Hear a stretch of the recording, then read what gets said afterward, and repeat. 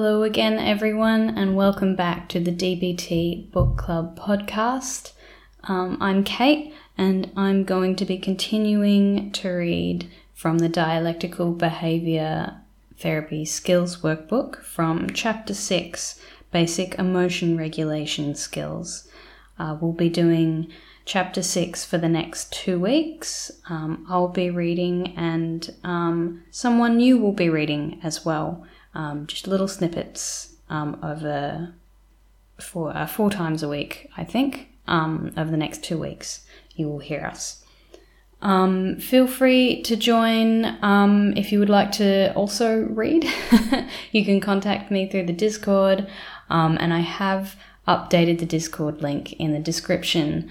Now I was notified that it was only lasting for a day, so it was expiring pretty quickly. So hopefully I've fixed that and it's a more permanent link. So if you had been having trouble in the past, maybe check again now with the link in the description of the podcast. It should go through to the Discord if you haven't already joined in. But today, yes, Chapter 6, I will be reading up until nearly the very end of page 123, and we'll keep on uploading those for you during the rest of this week. So, Chapter 6, Basic Emotion Regulation Skills. Your emotions. What are they?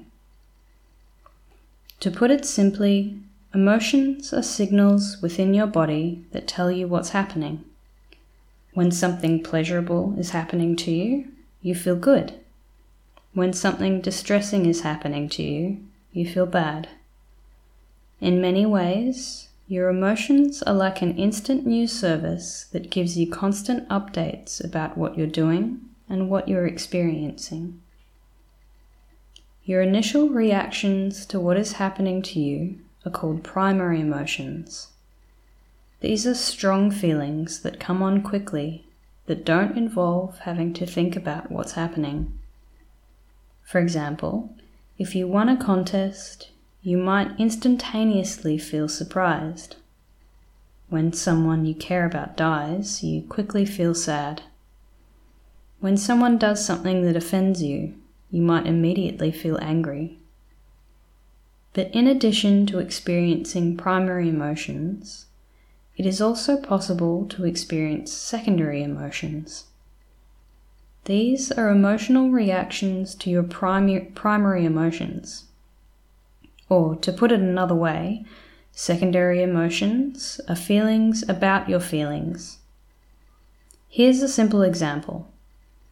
Eric yelled at his sister because she did something that made him feel angry. His feeling of anger came on very quickly, but a little later he felt guilty about getting so angry with her. Anger was his primary emotion, and guilt was his secondary emotion. However, it's also possible that you can experience numerous secondary emotions in response to a single primary emotion. Here's a more complicated example. Shauna became anxious when she was asked to make a future presentation at work. As the day drew closer, she became depressed as she thought about how anxious she was getting, and then she started to feel worthless that she couldn't make a simple presentation. Then, the day after the presentation, she started to feel guilty that she had made such a big deal about it in the first place. You can see how a person's emotions can get very complicated very quickly. Anxiety was Shauna's primary emotion, and depression, worthlessness, and guilt were all her secondary emotions in response to her anxiety. It's possible that your primary emotional reaction to a situation can set off a limitless chain of reaction to distressing secondary emotions that cause you much more pain than your original emotion does.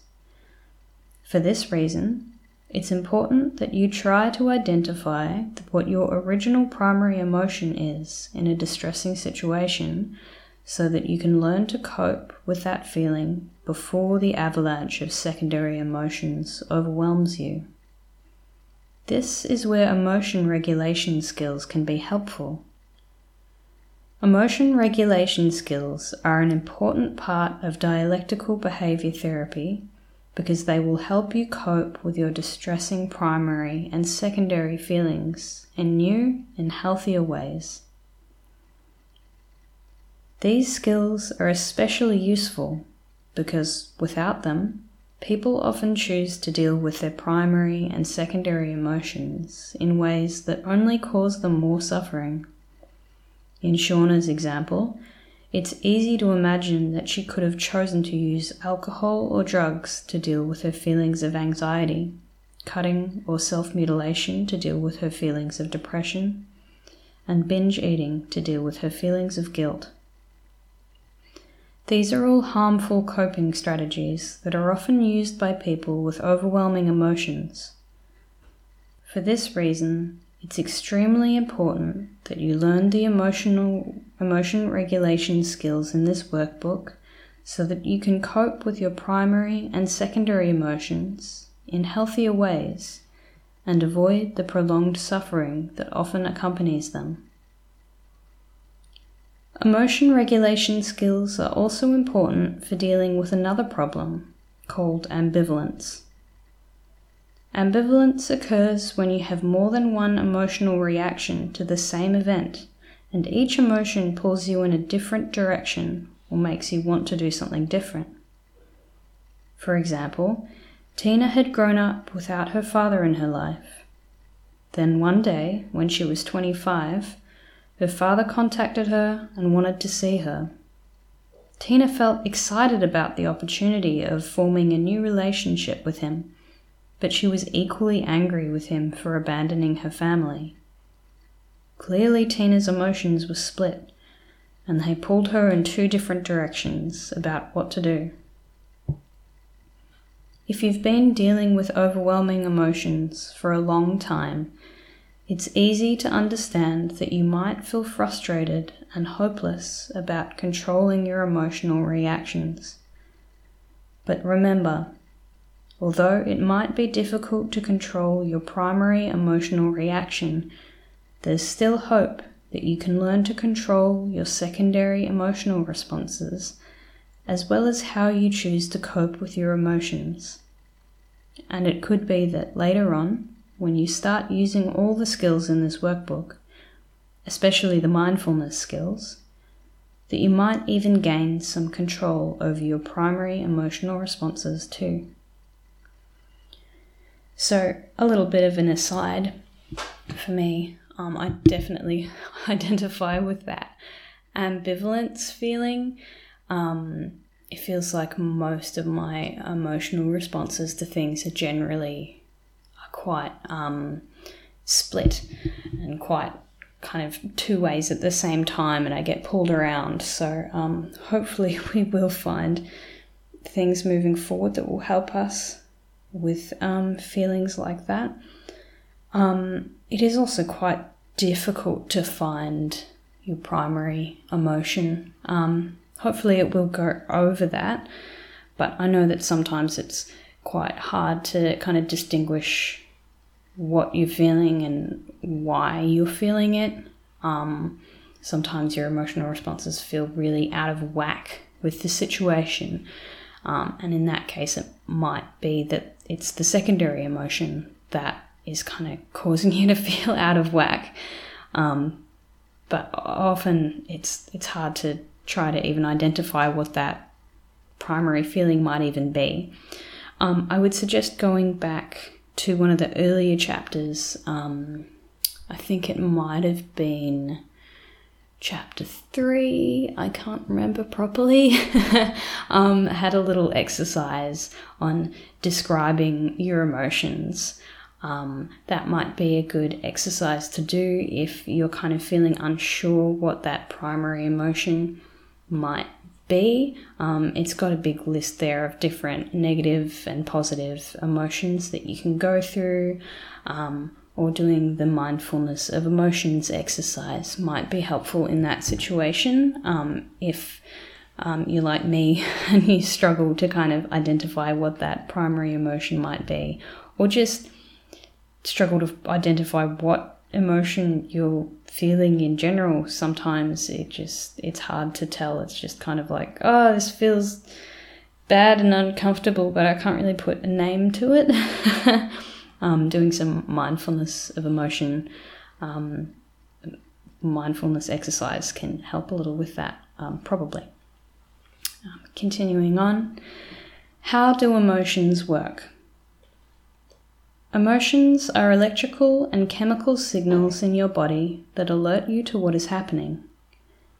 These signals often begin with your senses of sight, touch, hearing, smell, and taste.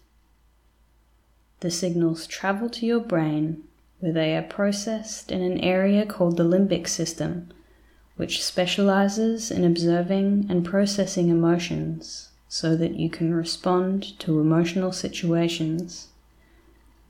The limbic system is also connected to the rest of your brain and body so that it can tell your body what to do in response to an emotional situation. Your emotions are extremely important for many reasons, especially your survival. Here's an example. Louise was walking down Main Street when suddenly a very large and angry dog began barking viciously and running towards her. In that instant, an emotional signal was sent from her eyes and ears to her brain. Her limbic system then processed the information without Louise having to think about what to do. This type of response is called fight or flight, and it determined if Louise was going to stay to fight the dog or run away. Wisely, she chose to run away, and she escaped without being harmed. Her emotions helped her survive and avoid any pain. Now, let's suppose that 2 weeks later, she was once again walking through town when she started to turn down Main Street. Very quickly, she began to feel afraid. This is called a conditioned response.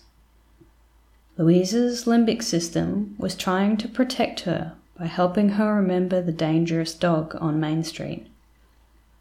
Sensibly, she chose to walk down a different street to avoid the dog. In this example, Louise's emotions initially helped her escape danger and pain, and later, they also helped her avoid potential harm. Here's another example of how emotions work. Sheila was walking through town when she suddenly saw Courtney, a good friend from many years before. Immediately, Sheila felt happy. When Courtney saw Sheila, she smiled right away. Sheila noticed her smile and thought, she must be happy to see me too. So Sheila smiled as well. The two women quickly reconnected and made plans to do something together in the near future. The encounter made both women feel happy that they'd met accidentally after so many years. In this example, the smile was an act of communication for both women. It helped each person recognize how the other person was feeling. If Courtney had frowned and looked the other way when she saw Sheila, Sheila would have recognized the expression as one of disgust and would probably have avoided contact with her.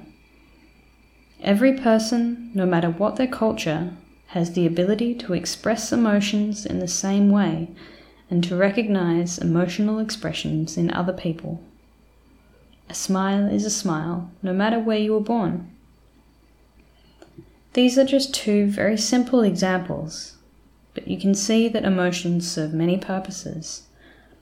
Emotions are signals that help you to do the following: survive, such as the fight or flight response, remember people and situations, cope with situations in your daily life, communicate with others, avoid pain, and seek pleasure.